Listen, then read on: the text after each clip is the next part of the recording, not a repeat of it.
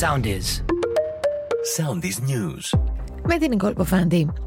Ο Κυριάκος Μητσοτάκης με επιστολή του στον Ισίδωρο Ντογιάκο ζήτησε η υπόθεση της πολύ νεκρής τραγωδίας στα Τέμπη να τεθεί σε υψηλή προτεραιότητα. Νέες πληροφορίες για τις ενδείξεις που αγνοήθηκαν και θα μπορούσαν να είχαν προλάβει την τραγωδία έρχονται στο φως. Καταγράφηκε υπερκατανάλωση ρεύματος στη γραμμή καθόδου, κάτι που δεν δικαιολογούνταν από την κίνηση ενός και μόνο τρένου. Με τον υπεύθυνο του σταθμού να καλεί στον σταθμό των Νέων Πόρων, όπου εκεί η σταθμάρχησα τον ενημέρωσε ότι γνωρίζει πως τη γραμμή χρησιμοποιεί εμπορική αμαξοστοιχεία.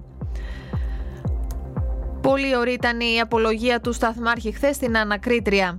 Σύμφωνα με πληροφορίες, ο 59χρονος δεν εμφανίστηκε με απολογητικό υπόμνημα, αλλά ξεκίνησε να απαντάει αμέσως στις ερωτήσεις. Ο συνήγορός του αμέσως μετά την απολογία τόνισε ότι ο σταθμάρχης δεν έπινε και δεν γλένταγε. Στην αντεπίθεση περνά ο επιθεωρητής που ελέγχεται για την τοποθέτηση του σταθμάρχη, καθώς όπως υποστηρίζει η απόφαση να τεθεί σε αργία στερείται νομικής βάσης. Ο επιθεωρητής του ΟΣΕ επικαλέστηκε το φύλλο παρουσιών, σύμφωνα με το οποίο στη νυχτερινή βάρδια θα έπρεπε να εργάζονται 3 σταθμάρχες. Ακινητοποιημένα θα μείνουν και σήμερα τα τρένα και ο προστιακός λόγω της νέας 24ωρης απεργίας που προκήρυξαν τα σωματεία εργαζομένων της Hellenic Train. Στο Soundis, στο Spotify, στο Apple Podcasts και στο Google Podcasts.